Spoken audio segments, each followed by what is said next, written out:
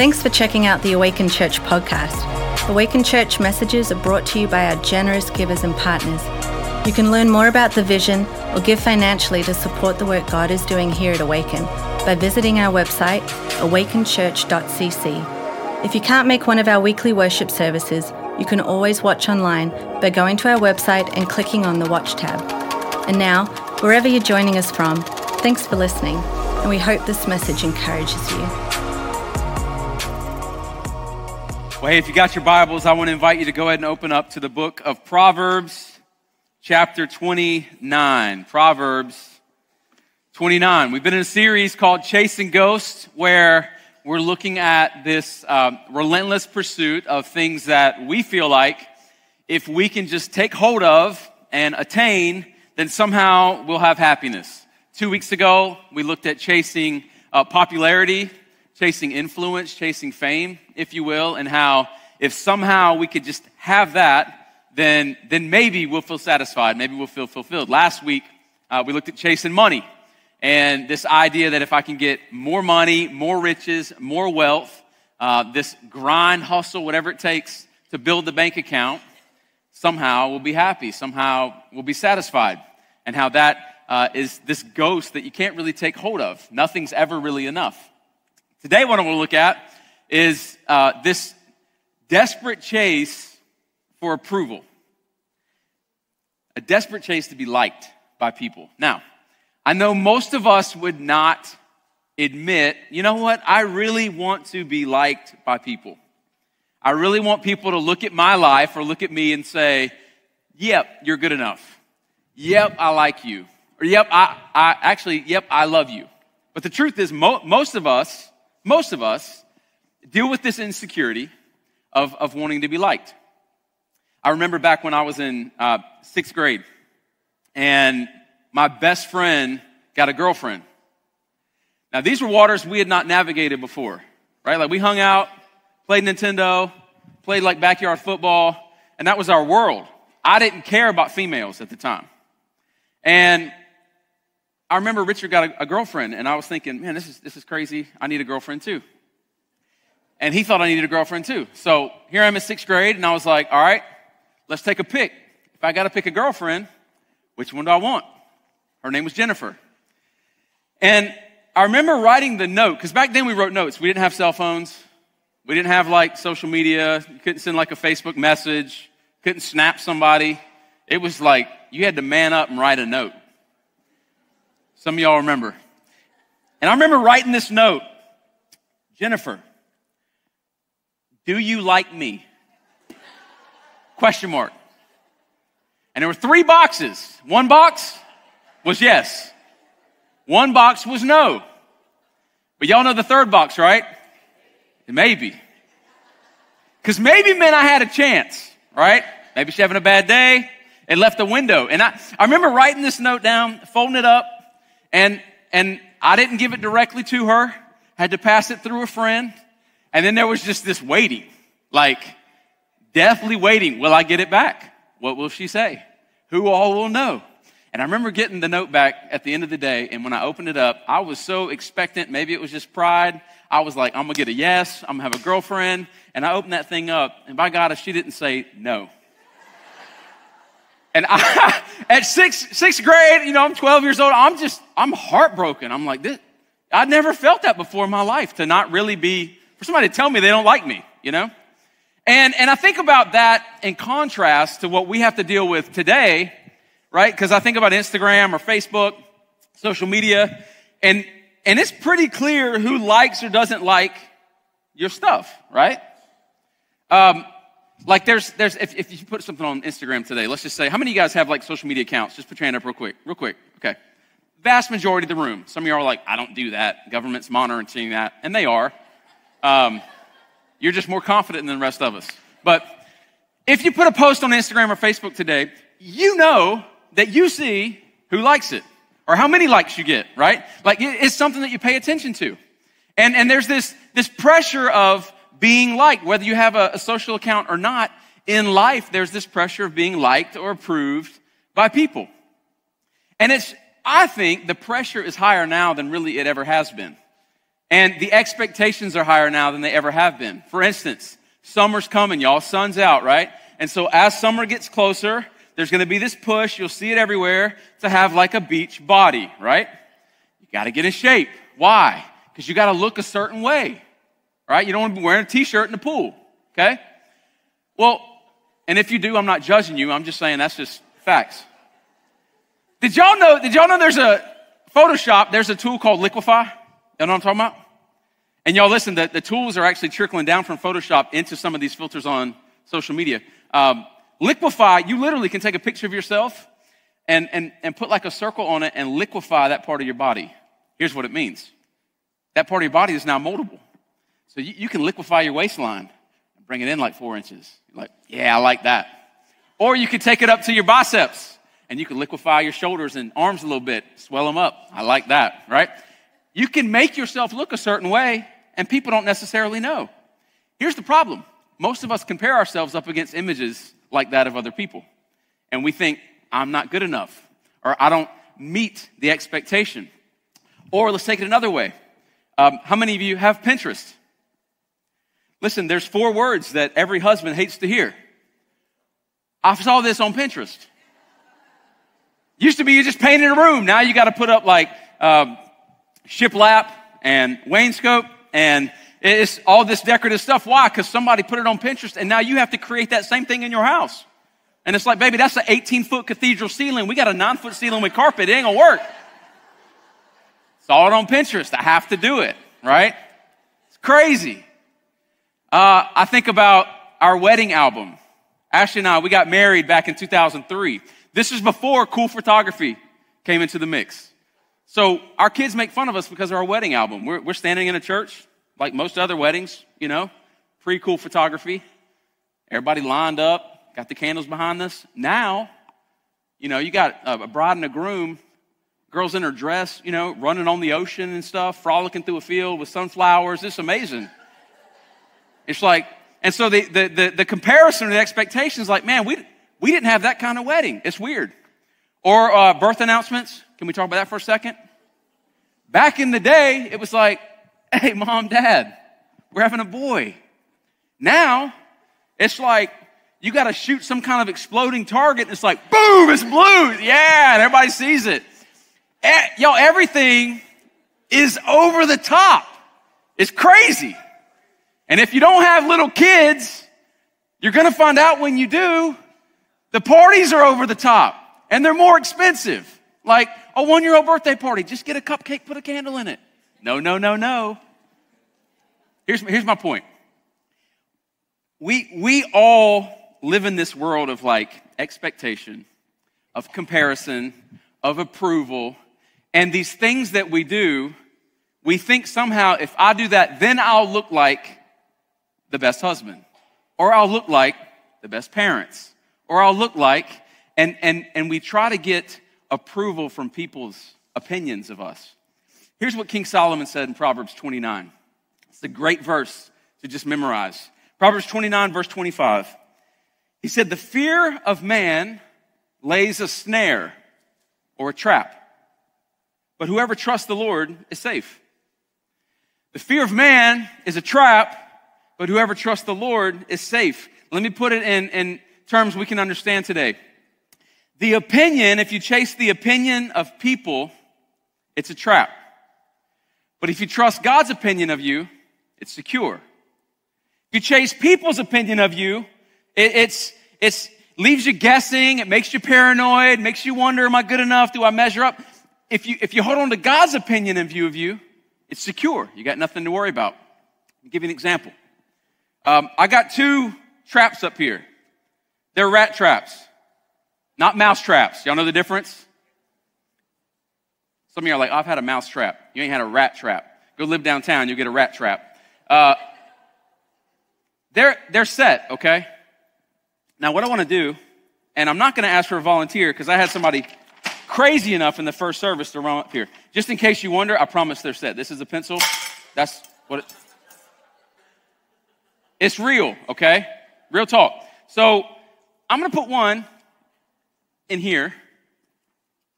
Yep, hold your breath, please, Lord. I told the first service, I was asking the Lord, please don't let it go off because I got a microphone and we got cameras. And I don't want to say something that would cause y'all to leave this church forever. So, and I got $100, okay? It's $100. Now, it's all in the bag, okay? So I decided instead of asking for a volunteer, because we had somebody run up in the first service, and I was like, I can't allow you to put your hand in the bag.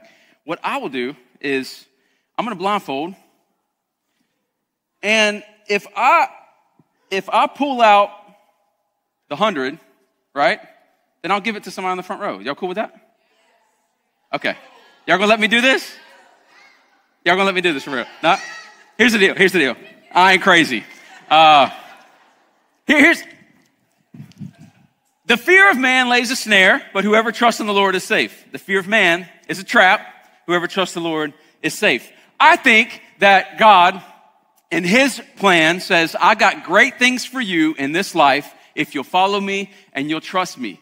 But we say, okay, I'm in, but then we start worrying about what everybody says about us, what the opinions are about us.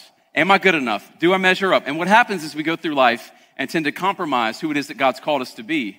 And we end up scared and paranoid and anxious and stressed out. And there's all this pressure in our lives. And we ask ourselves, where is that coming from? Where is that actually coming from? Chasing approval does a couple things. I want to just move through these pretty quick and then look at a story in the New Testament. The first thing that I believe that chasing approval or chasing opinions of people does for us is this. One, it leads us to have irrational fears of rejection. Irrational fears of rejection. Y'all know what irrational fear is, right? There's some things to be afraid of. Would you agree? We had a copperhead in our garage several months ago. Good to be afraid of that. You don't want to walk out in the garage and be like, the Lord is with me, I'm not worried. That's dumb. Be afraid of a snake. Irrational is this. Irrational is, we went to Carowinds as a family. Roller coasters, right? And I'm there with my two sons. I'm not going to tell you which one. You can ask them. They're in the service. But we were at Carowinds, and I'm like, let's go. We can ride this ride as much as we want. We're here early. Not a lot of people there. And there was a tremendous amount of fear. I'm not getting on the roller coaster. And I'm like, okay, let's talk through this. Because when's the last time you saw the story of one flying off the tracks, right? Like, you got the chest harness. You see people coming off the ride. They're laughing. They're having a good time. You see a little picture taken in the TVs. But it's like, no, we're going to die. Like, we're not getting on the roller coaster, right? And some of you are like, hey, it has happened. It happens at those little circus or carnival things that come to the fairgrounds. I get that. But I'm talking about at Carowinds. And I'm like, it's safe. Like, it's completely safe. Nope, not going. Will not do it. Eventually, they got on the ride, but it took some pleading. That afternoon, we're driving back from Carowinds on I-26. I'm going 80 miles an hour down the road. There's tractor trailers everywhere. And those same two boys sound asleep. And the question is, why do they feel more safe in the car with me driving by tractor trailers? There's much more auto accidents, we know this, than there are roller coaster accidents. But you see this big machine, and you see the speed, and you hear the screaming, and the thought is, something bad's gonna happen. It's irrational. The fear is irrational. Here's my point. The behavior of them sitting on the wall, not wanting to get on the ride, was because of this fear that wasn't even real. Now, when we chase people's approval or opinion of us, it leads us to some crazy behavior. I would say even extreme behavior. For instance, eating disorders. You go, why would someone ever walk through anorexia or bulimia? Why would they ever withhold food from themselves or go on these binges? It's because they're so concerned and consumed by other people's opinion of them. I think about workaholics, people that a 40-hour work week is not enough. They'll work 60 hours or 70 hours or 80 hours a week. Why? Trying to get approval of who? Maybe it's someone else in their industry or someone else in their field. Maybe it's to feel like they're good enough to their peers or maybe even their family. Leads to crazy behavior. I think about parents, right? Because whether or not any mom wants to actually admit this, y'all, there's a comparison game against moms going on. Amen? I heard one man say amen. So I'm going to preach about it for a second. Here's the deal.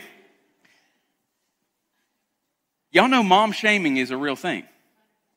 okay? So what I mean by that is you can easily look at a mom who works a full-time job, has a career. She's got her kids always show up and they're monogrammed, right?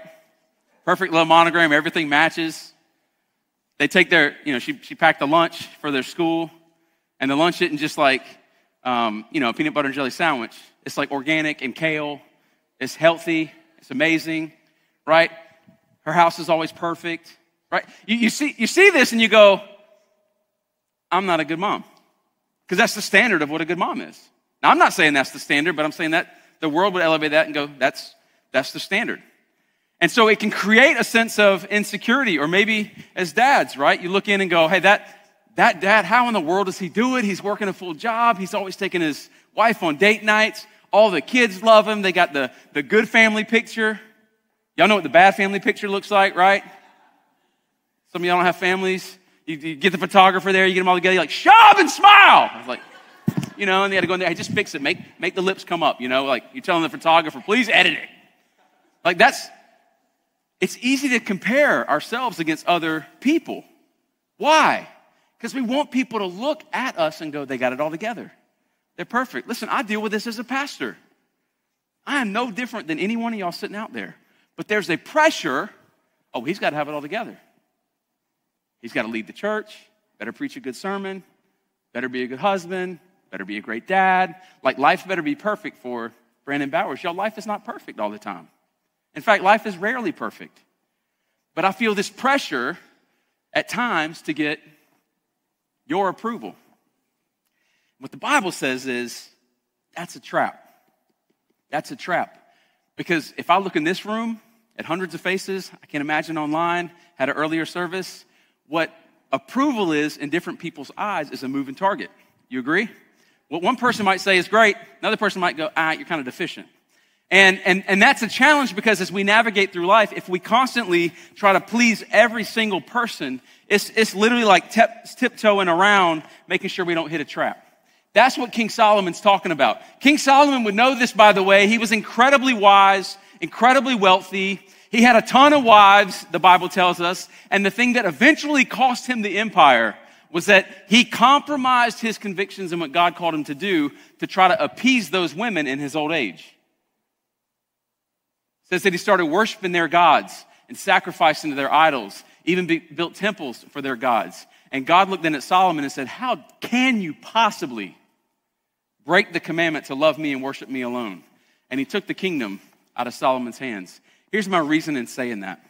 If you move through life constantly worried about what people think about you and trying to measure up to their opinions, you'll never be the person that God called you to be. The two are incompatible. Chasing approval leads to irrational fears of rejection. We also see this in John chapter 18. Kevin preached on Peter several weeks ago. Peter was no doubt one of the most faithful disciples, saw Jesus do incredible things. But we see Peter also try to please different people at different times. This is an encouraging word if you'll hang with me, because just because you're following Jesus doesn't mean this desire for approval goes away. Sometimes we go, that's for people that don't know Jesus yet. Y'all, this was his best friend. Peter is with Jesus when he's arrested in the garden. The night that Jesus is arrested, the soldiers come and get him. And as soon as he gets arrested, guess what Peter does? Peter whips out a sword and cuts off one of the guard's ears, thinking Jesus would like that. I took care of my boy. What does Jesus do? Peter, come on. Picks the ear up, puts it back on the guard. Literally heals it on the spot. Can you imagine being Peter? Dang, thought that was the right move. Guess it's not. Then Jesus goes into the courtyard of the high priest, and Peter's waiting at the door. He doesn't follow Jesus in like John does. He decides to wait out at the gate. And when he's waiting at the gate, what happens? There's a girl that asks him, hey, aren't you one of Jesus' associates too? Like, aren't you his friend? And Peter, in an attempt to gain her approval, right? No, I'm not associated with Jesus. I don't know him. Goes to a campfire close by, and another guy asks, no, wait a minute, I'm pretty sure that you're one of his associates, you're one of his followers. Peter says, I don't have anything to do with him. And 3 times he denies Jesus. Why? To self-preserve, to self-protect. He wants to get their approval of him. Because to admit that he followed Jesus, it might cost him something, would probably cost him something. Y'all, we do the same thing. We're willing to back off our convictions and back off who God's called us to be so that we are liked or approved by other people. It happens every single day. It's little compromises. You may not turn from the faith completely. Yeah, I don't know you, Jesus, I'm out. And I would submit to you that Peter wasn't doing that either. Peter wasn't denying the faith altogether. He just made a decision in a moment that he thought would best take care of himself. That's what compromise actually looks like. When we chase people's approval, it leads to irrational fears of rejection. The second thing is this: it leads us to trust people or look to people for God's provisions. When you're chasing people's opinion or their like of you, what you're ultimately doing is saying, I trust them to give me what only God can give me. Let me give you an example of this. Several years ago, I was doing premarital counseling for a couple in my office. I don't do counseling anymore. I'm not a good counselor. I'm like, what's the issue? Okay, fix this. Oh, you're not willing to fix that? Okay, get out of my office. That's kind of how I roll, right? I'm not a great counselor. Yep, that sounds a little harsh. It's not that harsh. But here's my point. I'm doing premarital counseling with this couple. And what came out in our discussion was this. Every deficiency that was being described by the bride-to-be, he's not doing this for me, he's not saying this to me, he's not spending this time with me. At some level, I was like, so why are you marrying him? All the deficiencies, what I began to realize in this particular meeting is that she unintentionally was looking at him to be what Jesus is meant to provide. Now walk with me here, because I'm not coming across, I don't want to sound judgmental, because both spouses can easily do this. But oftentimes it's easy to go into a marriage, and I'll use marriage for this illustration, and men to go, hey, I want my wife to help me feel like I have self-worth, or appreciate when I serve, or say this, or do that, or support this. And it's this pressure that gets put on the back of either spouse to somehow bring the validation and worth that really can only be provided through Jesus. Yo, listen, I'm married to one of the most amazing woman, in my opinion, on the planet. She's incredible, loves the Lord, serves the church, incredible mom. But yo, listen, Ashley will never be able to provide for me what it is that only God can give me, right? Affirmation of who I am, confirmation of my calling, like things that, it's an undue pressure to put on her back to be my Jesus. The only way a relationship's gonna make it, and this is if you're dating right now or engaged right now or you've been married for 25 years, the only way you're gonna be successful in your relationship is if you both look to Jesus for what only he can provide, and then secondarily support, love, and serve each other. If you put one party in front of the other, listen, man, you put your wife in front of Jesus, she's gonna fail you. And vice versa too. Wives, your husband ain't Jesus, but you already know that. So let's make sure we keep it in perspective. And while we're on that, since we're talking relationships, there's parents and kids. Far too many parents look at their kids and they think, okay, my value, my affirmation, my self-worth is measured based on my children and their performance or lack of. Right? That's why you can, if your child's rebelling or not making the decisions that you'd want them to make, you can easily go, God, I'm failing. I'm not doing a good job. What's wrong with me? And start asking these questions. Listen, your kid's not your Jesus. Right? So don't try to look to them. It's an undue amount of pressure. And you'll drown your kid in pressure. Here's my point. We can easily walk through life, and if we're looking at people to give us what only God can provide, not only do we stress ourselves out, but we put an unhealthy amount of pressure on the people around us. The people of God were doing this in Isaiah. God's people were discouraged and they were depressed. In fact, they start complaining and they start saying, look, where is our God? Other countries were looking at him going, I thought God was taking care of you. I thought God was going to bless you. I thought God was going to provide for you. And in Isaiah chapter 51, this is how God responds. And this is really good. He says, he hears their complaining and he says, I'm the one who comforts you. Who are you that you're afraid of man who dies, of the Son of Man who is made like grass? Have you forgotten the Lord, your maker, who stretched out the heavens and laid the foundations of the earth? He looks at his people and he says, how dare you look at people to give you what only I can give you? Why are you afraid of them? You should have a righteous fear of me. Why are you looking at them to tell you what you should or shouldn't have? Why don't you trust me? This is God's response. I'm the one that provides. I'm the one that gives.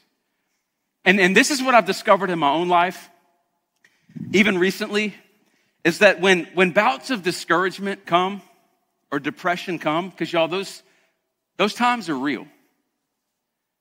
Oftentimes, discouragement or depression will bring about a sense of like spiritual dementia in our life, where we start to forget what it is that God's done. We start to forget where he's brought us from. We start to forget the prayers that we know we prayed and that he answered, right? We get so caught up in this moment or this valley that we cannot see the forest for the trees that are right in front of us. What God's saying to his people here is, look, are you in a tough time? You're in a tough time. But don't you forget who I am. And don't you forget that I've got you. That's exactly what he's saying to them. So I say to you, parent or spouse or teenager, if you feel like you're failing, you feel like you're not quite measuring up, you feel like you haven't gotten God's approval, can I just encourage you with something? God's still God. God's still for you. You don't have to earn anything back. He loves you just the same. I can say this as a parent with all certainty on this platform. There's not one thing that my sons or daughters will ever do that will change how much I love them. And when I sing a song, hey, I'm a child of God, what that means is God looks at us and there's not one thing you can do that changes his view of you. He loves you. Because his love's not dependent on anything that you've done anyway. It's dependent on what he's done through his son, Jesus. God says, I'm the one who comforts. I'm the one. Don't worry about people. I think back to Peter in that moment at the campfire when he denies Jesus. He just forgot. He forgot. Y'all know everything Peter saw, right? Like if you didn't, just pick up the book of Mark. The book of Mark literally is, most scholars believe it was written through the lens of Peter. Imagine Peter unable to write, telling Mark, hey, write this down, write this down, write this down. The Gospel of Mark is really Peter talking. And you read through the book of Mark and you're like, oh my God, Peter got to see all that? He saw miracles before his eyes. He saw the multiplication of the fish and bread. He experienced walking on water. He saw Lazarus raised from the dead. Y'all, Peter saw crazy things. And so you go, well, how in the world would he deny Jesus in a moment? Because in a moment, you can forget what it is that God's done. That's the importance, really, of the church community and other believers that are in Christ, to remind you, hey, God's got you. Remember what he's done. Remember where you've come from. We have to do that for each other. So moments of depression and discouragement, we'll call spiritual dementia. The last thing that chasing approval will do, and I'll leave it here, is it'll create a paranoia and a pressure in life where you just wonder, am I making them happy? Am I meeting their expectations? Like you say yes to everything.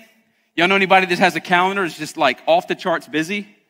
Like every night of the week, they say yes to everything. They're overcommitted, but under-present, where it's like, I don't want to say no to anybody, because if I say no, what might happen?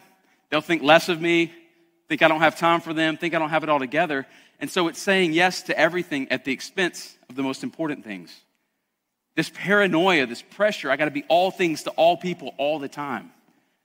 And y'all, none of us can be on all the time. It's impossible. Peter, and I want to close with this because, yes, he denied Jesus. And we know the story. Jesus went to the cross and he was placed in a tomb. He rose on the third day, praise God. And one of the first people he sees is Peter. Now, could you imagine if you were Peter? Like, you go, okay, all of us, I think, here we go, I want God to like me. Would you agree? Like, I want God to look at me and go, yeah, I like Brandon.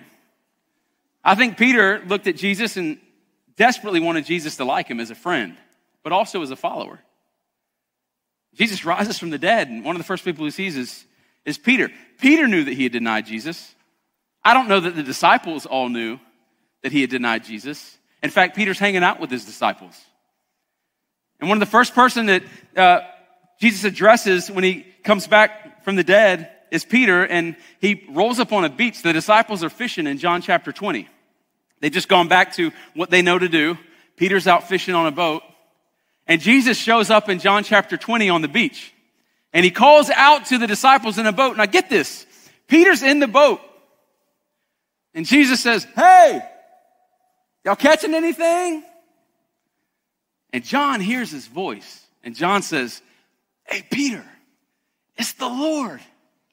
It's Jesus. And y'all, Peter, listen, the one who had let him down, the one who had not met expectation, the one who had failed tremendously, and then he heard about his Savior dying on a cross. This Peter jumps in the water, clothes on, swims 100 yards to shore. That's what John tells us. He swims to the beach, and I can just imagine that moment of embrace. And Jesus makes a breakfast on the beach, and then after breakfast, in John chapter 20, he looks at Peter, and ultimately what he says to Peter is this. Now, keep in mind, Peter has failed him. Peter has not met approval. This would be the equivalent today of like Peter thinking, you know what, Jesus has just blocked me and muted me on Instagram. We are done. I didn't fulfill my part. I let him down. Jesus makes breakfast, and then after breakfast, he looks at Peter in John chapter 20, verse 15. And 3 times, he asked Peter, 3 times, he says, do you love me? Do you love me? Peter, do you love me? And each time Peter says, yeah, you know that I love you. Jesus, you know this. In fact, it says Peter got a little frustrated that he asked him a 3rd time. And Jesus says, well, if you love me, then go feed my sheep. In other words, if you love me, go shepherd the people. If you love me, go do what I called you to do. In other words, Peter's deficiencies did not change his calling at all. And Jesus looks at Peter and says, look, you keep doing what I called you to do. And I love it in verse 19, and we got this on the screens. After this conversation, we find, after saying this to him, Jesus' last words right here to Peter, follow me. The very first thing that he called Peter to. Here's why I say this to you. Some of you at some point in your life made a decision, I'm gonna follow Jesus, I'm gonna place my identity in him, but along the way, you feel like you've disappointed, God doesn't like you, Jesus is somehow frustrated with you, and what I want you to see is that there is nothing you can do that will make him frustrated or give up on you. He loves you, and he's come for you. And what he's really asking is not, hey, do you know that I love you? Do you love me? Do you like me? Because my view of you hasn't changed at all. See, here's what's amazing. Sometimes this need for approval or need to be liked works its way into the church, works its way into our spiritual lives. And we somehow think, you know what, I really want God to like me, so I'm gonna go to church every single week. Or I'm gonna go to small group every single week. Or I'm gonna serve, or I'm gonna give. And we somehow start to believe if I just do enough, then God will hit that like button. Or God will hit that heart button. And somehow he'll approve of me. But here's the good news for every single one of us. There's nothing we can do to earn God's approval. You go, wait a minute, that doesn't sound like really good news. There's nothing you can do to earn God's approval of you. We're approved through the person and the work of Jesus Christ. In fact, 2 Corinthians 5:21, let me read it for us because this is game-changing. For Christians, some of you have been walking with Jesus for years, working hard, trying hard, doing more, thinking if I can just do enough, God will love me more. This is what we find in 2 Corinthians 5:21. We're told that for our sake, he made Jesus to be sin, and he knew no sin, so that in Jesus we might become the righteousness of God. In other words, the way that we're approved is through the person of Jesus. That word righteousness literally means right standing before a judge. It's a legal term. It means that when you walk in the courtroom, even though you're guilty of sin, when God looks on you and you're a Christian, he sees Jesus. That your approval is found in what Jesus did on the cross. And so it takes the pressure off. You don't have to earn anything. You don't have to work any harder. You don't have to wonder, does God like me? God loves you. And he showed it in and through his son, Jesus. And the best place you can be and the best thing you can do is to put your trust and your identity in Jesus Christ. Amen? Let's pray. Father, thank you so much for your word, and thank you for the promise that you love us and that we stand approved in your son, Jesus Christ. Thank you for making a way for us to be in relationship with you. God, thank you for overcoming the sin penalty on our behalf. Jesus, thank you for dying for our sins and raised back to life. I pray, God, for those who are here feeling like they disappoint you, that feel discouraged because they've let you down. God, I pray that you would help them see today you love them just the same. And you're asking them the same question you asked Peter. Do you love me? God, please take the pressure off of us to perform for you. Help us to know you love us just the way we are. And thank you, Jesus, that you did the work. Thank you, Jesus, that our identity in you is unshakable and immovable. God, I pray that we would rest in that, we'd be encouraged in that, and we'd have confidence as we carry out your calling on our lives. I pray this. Thank you in Jesus' name. Amen.